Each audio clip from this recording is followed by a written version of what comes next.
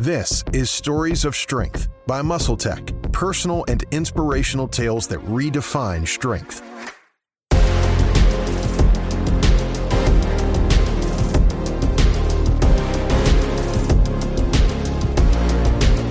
Welcome back for another episode of Stories of Strength by Muscle Tech, a podcast where we share personal and inspirational tales that redefine strength. I'm your host, Jade Cardiello, and today I'm speaking with adventurer, author, athlete, and activist Erik Weihenmayer. He's the first person without eyesight to reach the summit of Mount Everest, as well as complete the 7 summits from around the world. In 2005, Erik co-founded the nonprofit No Barriers, an organization that helps people of diverse backgrounds and abilities develop a no-barrier mindset to attack challenges head-on, problem solve, build winning teams, and serve others. He is here today to talk about his journey as a mountaineer, his time on the mountains, and some of the work he is doing to help people innovate their way through barriers. This is an episode you don't want to miss.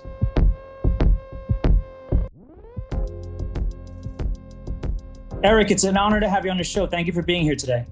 Oh, thank you. Awesome. Now, we're going to jump right into it. At what age did you lose your sight? I went blind when I was about 14 years old. I was a freshman in high school. Actually, it was a week before my freshman year in high school.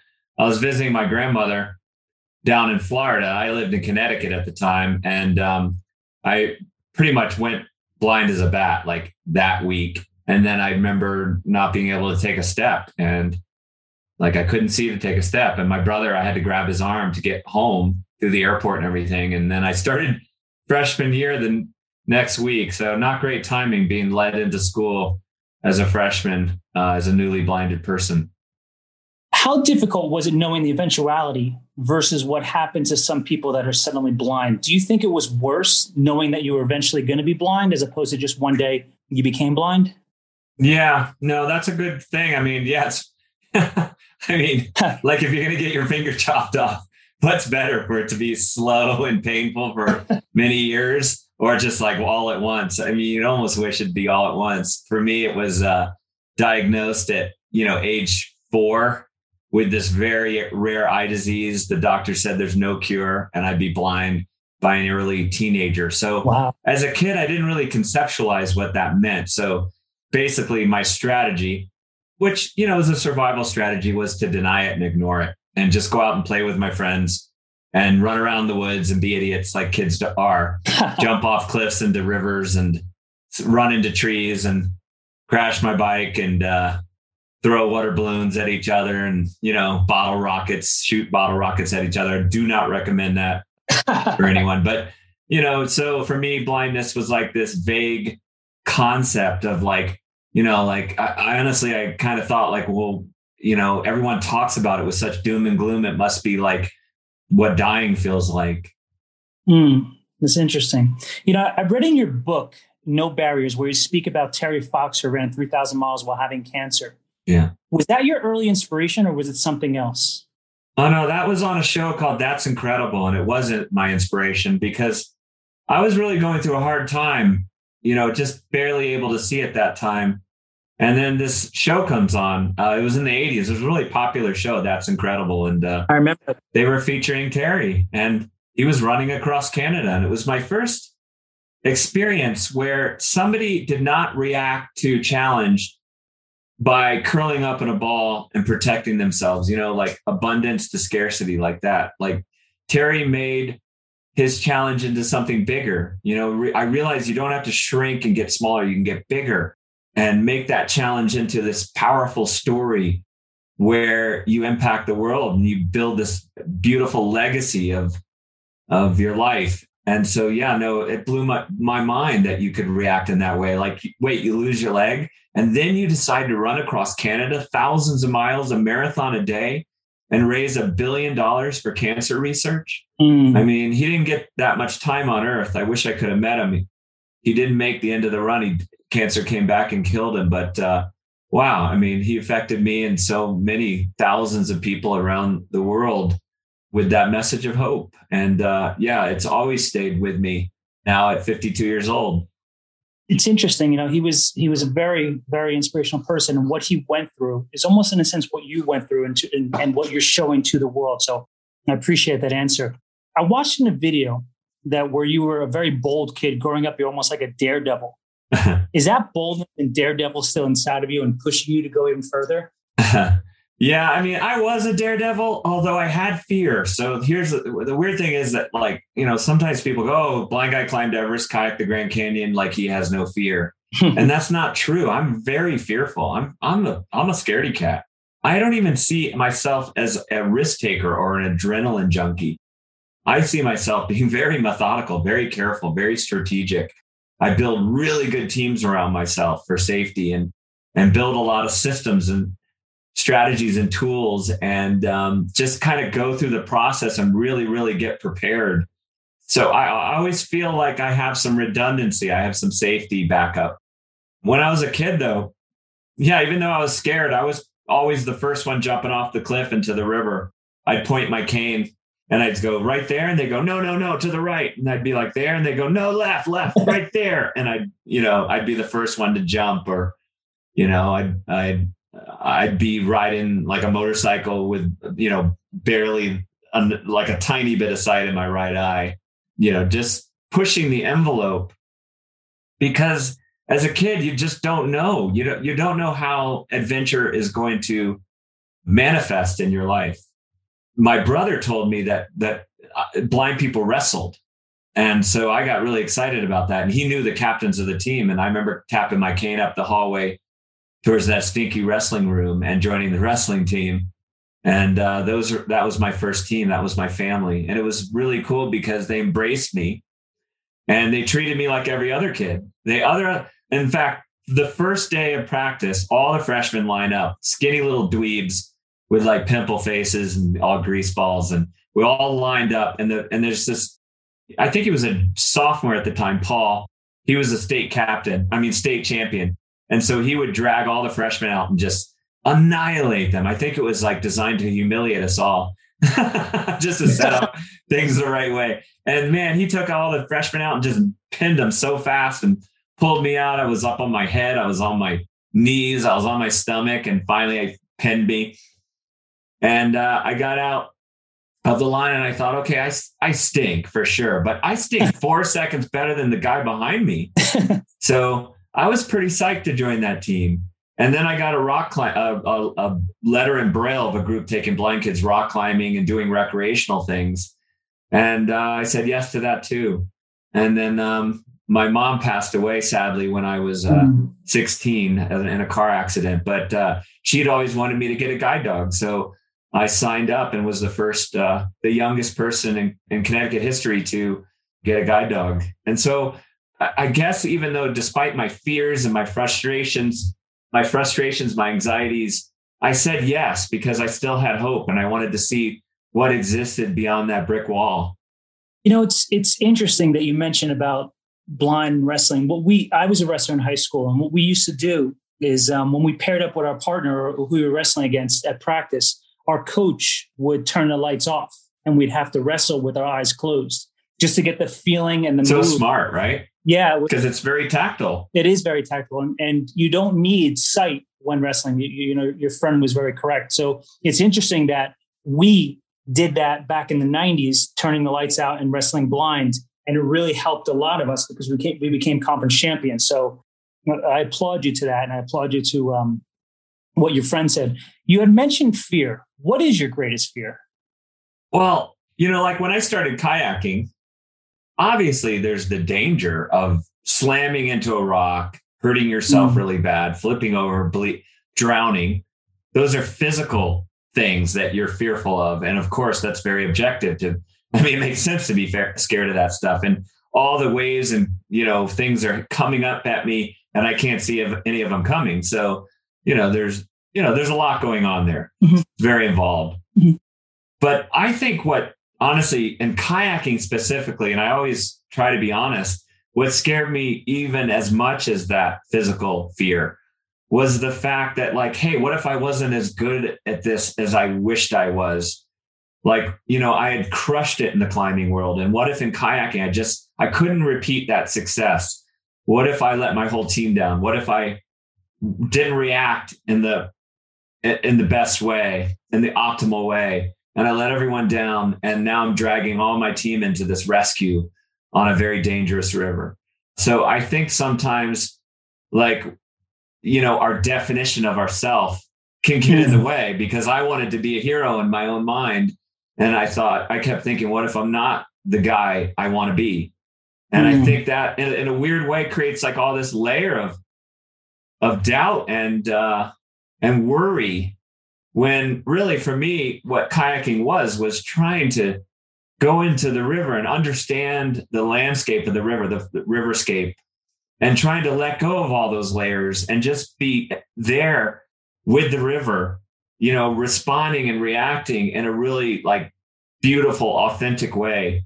It took a long time to reach that state for me, with all those layers of fear, the physical fear and the fears of my own, shortfalls.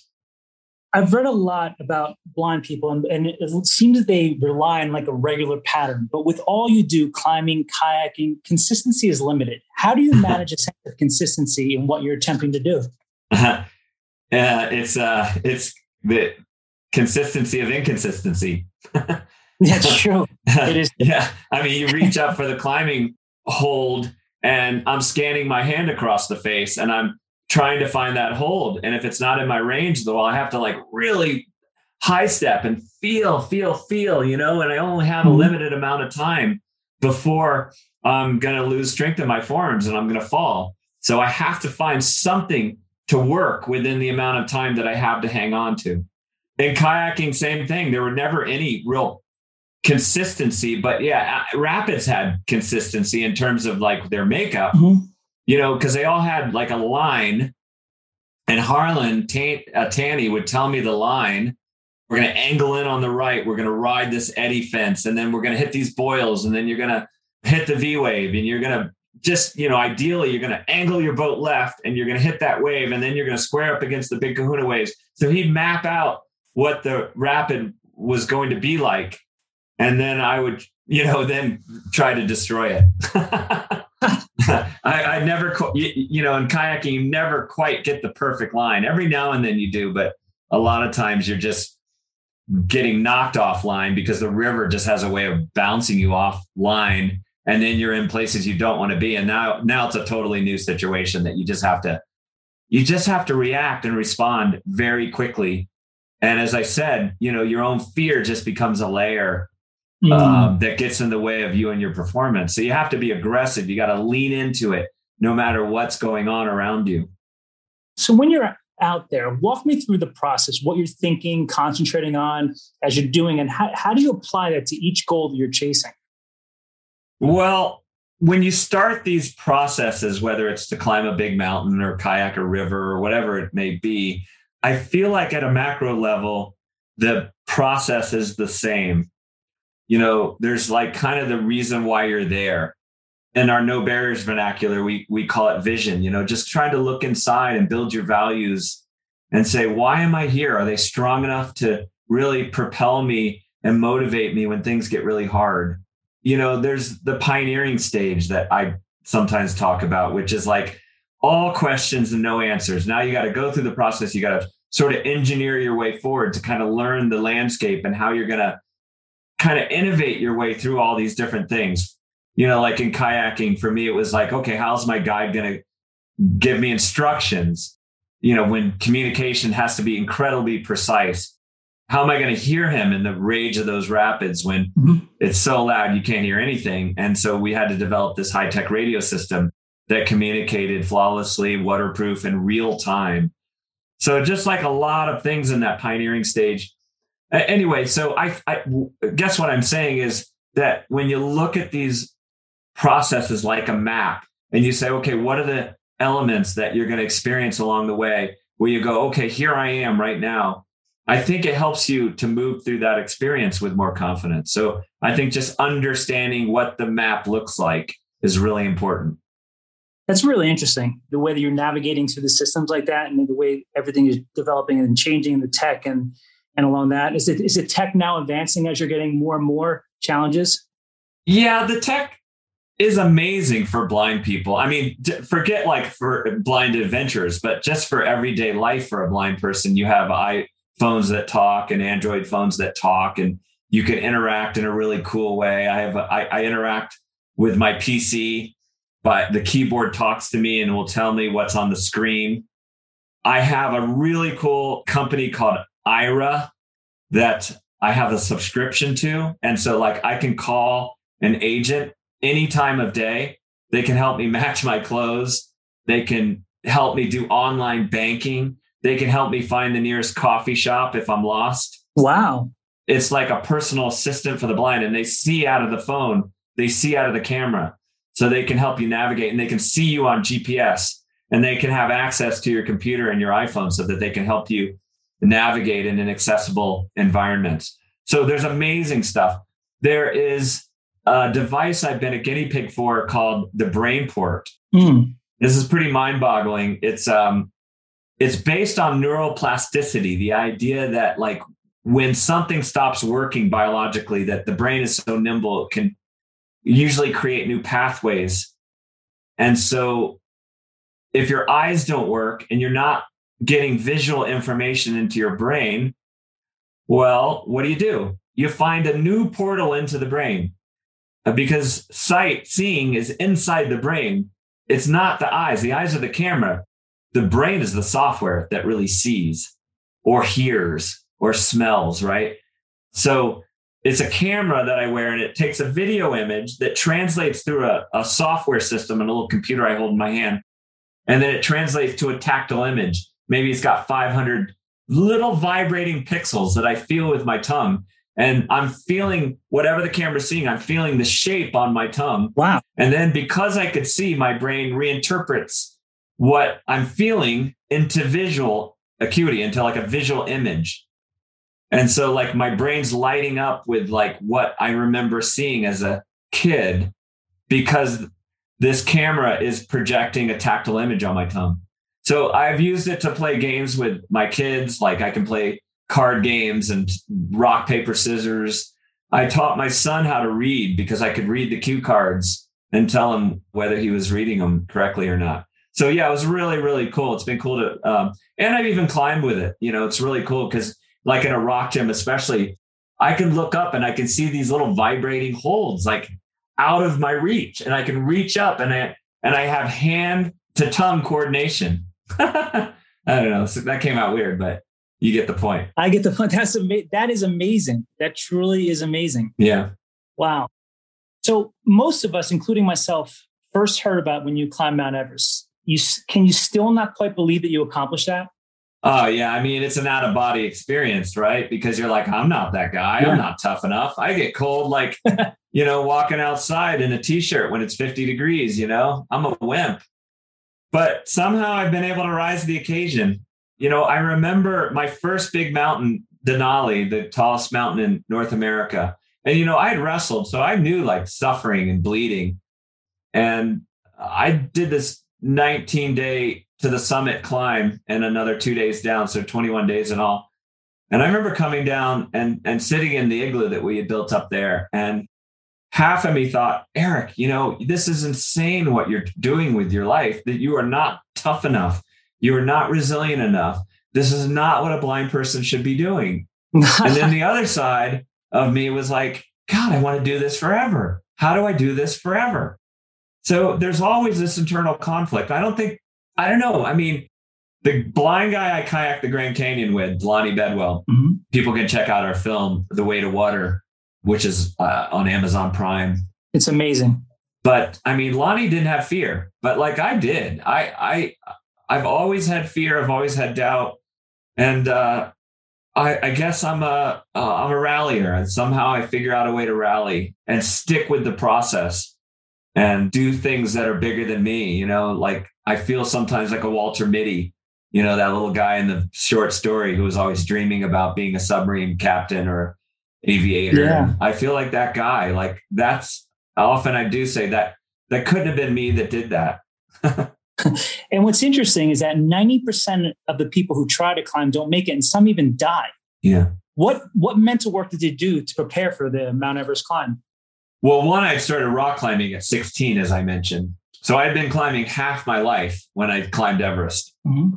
And there were a lot of people that said I'd go up there and die and kill everyone, kill the team, draw everyone into a rescue. But the people I climbed with, like I remember climbing the north face of Mount Baker with this friend of mine, and we had this massive 24-hour day, just like inching around giant crevasses and climbing really steep rock and ice and getting to the summit and getting all the way down. And he turned to me at the end of that climb. He said, dude, those people that are doubting you, they're just judging you on blindness. They don't know anything about you. They're judging you on what they think blind people can do it and can't do. And their own fears of if they went blind.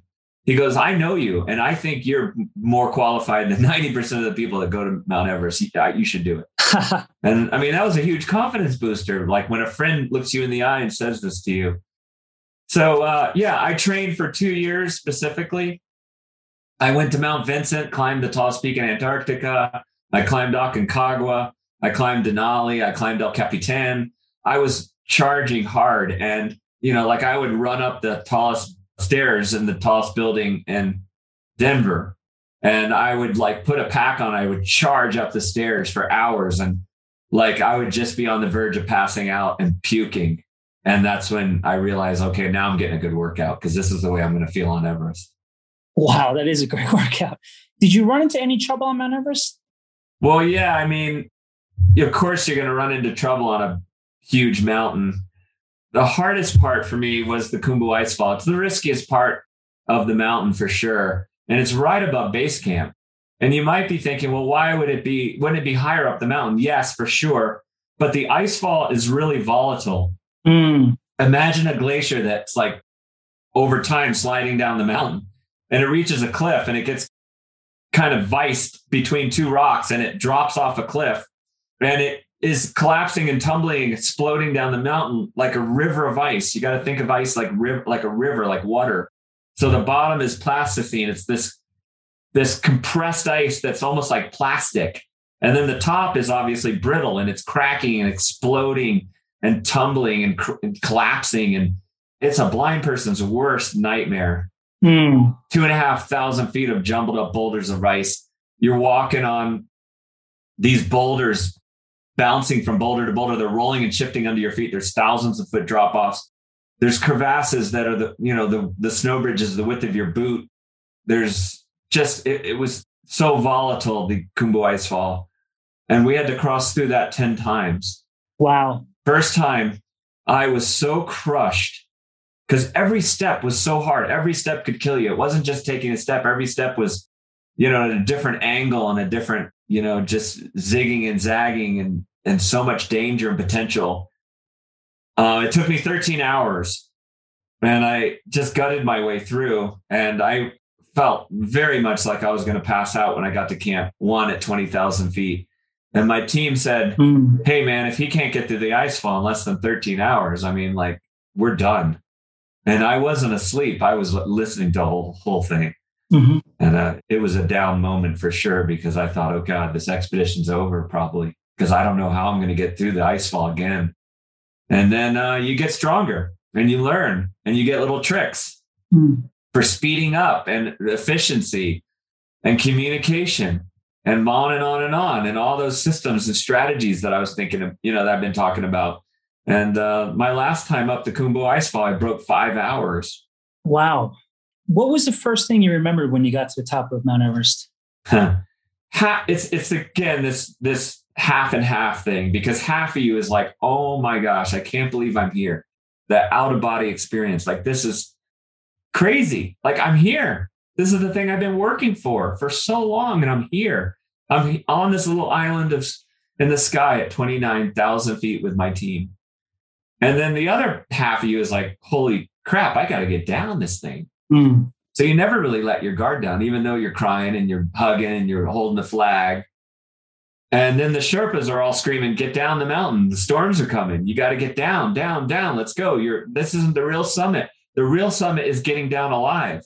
And 90% of accidents happen on the way down. Oh, wow. So I remember just going down the mountain, thinking about my kids and thinking about my family and saying, no mistakes. I mean, you don't have to be a great athlete. Just do not make a mistake right here. This is a no mistake zone. It's interesting that more, as you said, more accidents happen as you go down the mountain as opposed to going up. You would think the reverse. Yeah. But if you think about it, when you fall on the way up, you're facing the slope. So you fall into the mountain. Got it. When you're going down the mountain, you fall down the mountain, you tumble, you somersault down the mountain. And a lot of times you're tired. And so you catch a crampon, which are the points on your feet that spike into the snow. So you catch that against your pants, or maybe there's a strap hanging down from your pack that catches your foot.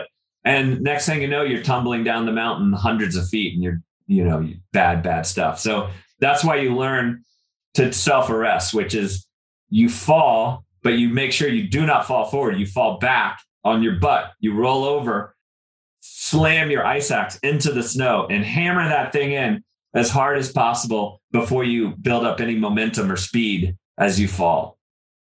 Wow. Now, some people could say that you give up your independence when you lose your sight. However, no man or woman could have climbed Mount Everest just like yourself without a team. How does a team work for you or any climber? My teams have been the greatest gift of blindness, because I think if you can see, you got this mythology that you can do it all alone. And as a blind person, I had to give that up. I had to realize that I wasn't going to climb Everest alone. I wasn't going to kayak the Grand Canyon alone. It was going to be about connecting with the right people, putting our lives in each other's hands. Mm-hmm.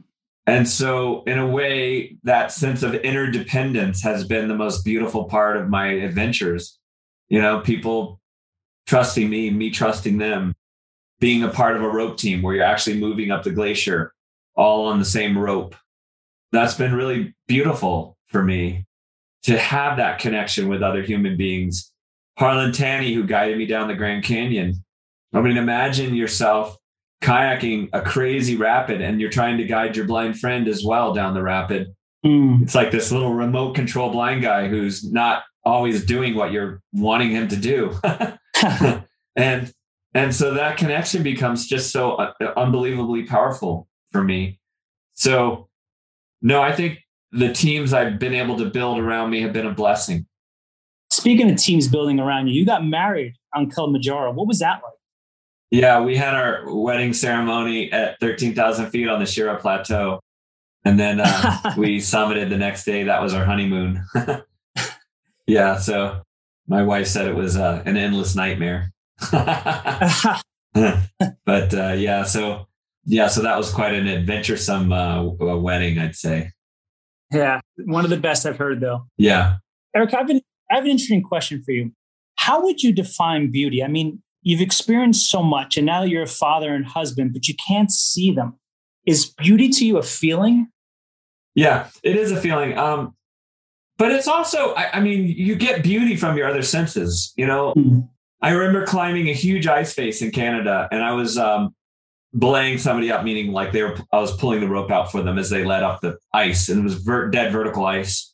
And I took my glove off and I ran my hand down the ice, and the ice is formed by water dripping and dripping and dripping. It creates these giant sort of columns. They almost feel like ice tree trunks coming down the mountain. And I remember just feeling all the way down as far as I could down this beautiful trunk of ice, just dropping into space and thinking, my gosh, that is so beautiful. It's as smooth and clear as like a window in your bedroom on a winter's day. Or I've listened to ice, stalactites break and fall onto a frozen lake, and it just sounds like a beautiful, like all the notes of a xylophone. Or I've been in skiing, and you ski into a little clearing, and the sound of the wind, you hear it like absorbing into the snow. And it's this beautiful muffled sound of space and sound and vibration absorbing into the earth. Or being high up on a mountain and listening to the vibrations of sound move out infinitely through space, like you've been swallowed by sky. Wow. I mean, so there's tremendous beauty that's non-visual that's out there. I do remember, though, watching my son, Arjun, on the Brainport that we talked about, and he was telling me a little joke, like a little knock-knock joke that he had learned in school, and I was watching his lips move. I was actually feeling it on my tongue, but I mean, I'm seeing, quote unquote, seeing his lips move. And then when he told the punchline, his big smile, and I could see like this sort of wavering sensation of his mouth and his face like kind of lifting up. And I had forgotten visually how beautiful it was to see a face and a smile kind of engulf the entire face, and the eyes like squint up and sort of like almost twinkle. And so I do miss faces quite a bit because I know they are beautiful. You're going to tear me up with that answer. That was a beautiful answer. I ask all my guests this question about morning rituals. Every day I wake up at 5 a.m. I'm one of those 5 a.m. people that wake up to do an incantation. I say, by December 31st, I, Jay Carty, will accomplish this by doing this. Then I work out, journal, read, and I take an ice bath. Do you have any morning rituals or rituals that you subscribe to on a daily basis to get yourself mentally ready? You know, I do meditate and things like that, but I really just kind of wake up and hammer, to be honest. I just fill my day full of like really good things. And I'm up biking, climbing, lifting weights with my friends, skiing up a mountain, you know, like they call it skinning, backcountry skiing, going on a run. You know, I have a ton of friends and we're always scheming and like creating new adventures. And then, you know, I host my own podcast through No Barriers, and I work with a lot of our programs with a lot of the injured vets and a lot of the different folks with physical challenge and folks in wheelchairs. So I'm out on expeditions with those folks. I have a ton of friends that I've connected with through the No Barriers experience, helping them with their No Barriers pledges. So my days are just filled with such good, positive stuff that I'm not always like sort of conscious about like my rituals, you know? Mm-hmm. It's just packing my day full of meaning and purpose and connection. And so if anything, I pack my schedule too much, you know, like I just spoke to a group yesterday in Orlando, a couple thousand people, and I sprinted home this morning and I met my friend at the rock gym and climbed for 2.5 hours. Now I speak to you, and then I host my own podcast with this really cool guy in a couple hours. And then I take my daughter out to dinner. And I think that's an awesome day. But yeah, it's not really necessarily rituals because it's every day for me is different. That's beautiful. That is really beautiful. So with all that you've accomplished, how would you define what it is you're seeking? You know, I've been asked that question before. In fact, you know, we talked about The Weight of Water. Michael Brown, the director, who's a good friend of mine, just kept asking me that why, what are you seeking? Why?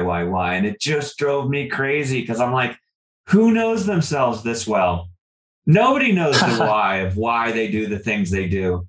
But through that process, I did really kind of dive beneath the surface. You know, like when you're kayaking a river, you are getting pounded on the surface, and it's very easy to think everything's happening on the surface, but really all that energy is being created from the very depths of the river, like the bottom of the river, the currents dropping off of cliffs and going through sieves and squeezing between things and rising up, and you're being affected by all that energy deep beneath the surface. And so I think our lives are like that. So the why of me diving into the surface, the best answer I can give is that when I went blind, sitting in the cafeteria by myself, my friends kind of had abandoned me for a little while. I'm not being a sad sack, but just like they didn't know how to deal with me. They didn't know. They didn't want to be uncool with this blind kid. So I kind of lost some friends, and I was sitting there by myself. And that was the worst feeling in the world, to be sitting in the cafeteria by yourself, Donnie dark. I'm shoved to the sidelines. I'm camping out. I'm stagnating. I don't know how to see through the brick wall. I'm in this prison. Yes, the world put me there. Blindness put me there. But in a way, I'm putting myself in this prison because of my own frustration and anger. And I had such FOMO disease, fear of missing out. I wanted to be a part of the food fights. I wanted to be a part of great teams. And I wanted to shatter my expectations of what I might be able to do with my life. I didn't want to be imprisoned by my own fears. And so I think the answer is that I sort of translated my anxieties and frustrations and reservations and doubt and hopelessness and uncertainty into my deepest yearnings. You know, and I said yes, because I wanted out of that prison so bad. So what legacy do you want to leave behind? What I'd like to leave behind, I don't really care about my legacy, me, my life, Erik, but I am leaving behind this movement that I helped to build called No Barriers. And No Barriers is a movement and an organization involving thousands and thousands of people now. And they're folks with physical challenges, wheelchairs, blind people, deaf people, people who have had all kinds of physical challenges, amputees, but also injured veterans, also kids in the foster care system, first generation Americans, kids who have experienced emotional challenges, anxiety, fear, doubt, all that kind of natural stuff. And we build programs to help those people break through barriers, to tap into what they have inside and figure out how they're going to elevate their lives in the world. They're not going to be on the sidelines. And so we bring together this really incredible community of people, of problem solvers and innovators that are helping people to understand what that no barriers life looks like.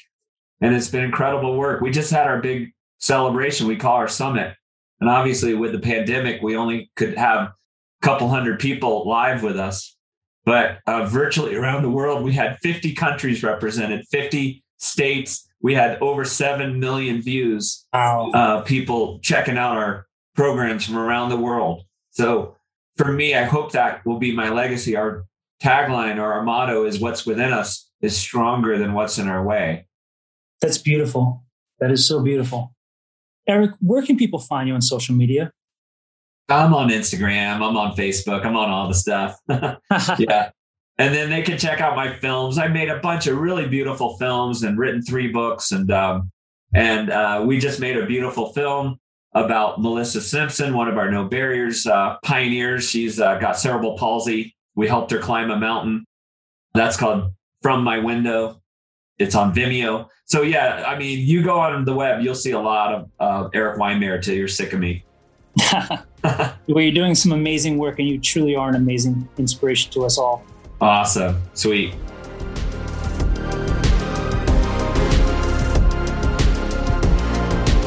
That is going to be it for today's episode. I want to say thank you so much to Erik for joining us today and taking his time to tell us a little bit about his journey. It was both powerful and inspirational, and I really enjoyed hearing firsthand about Erik's experiences on and off the mountain. If you enjoyed this week's episode, make sure to give us a follow, leave a review, and listen out for new episodes on Apple Podcasts, Spotify, or wherever you listen to podcasts. I'm Jay Cardiello, and this has been Stories of Strength, personal and inspirational tales that redefine strength, presented by MuscleTech.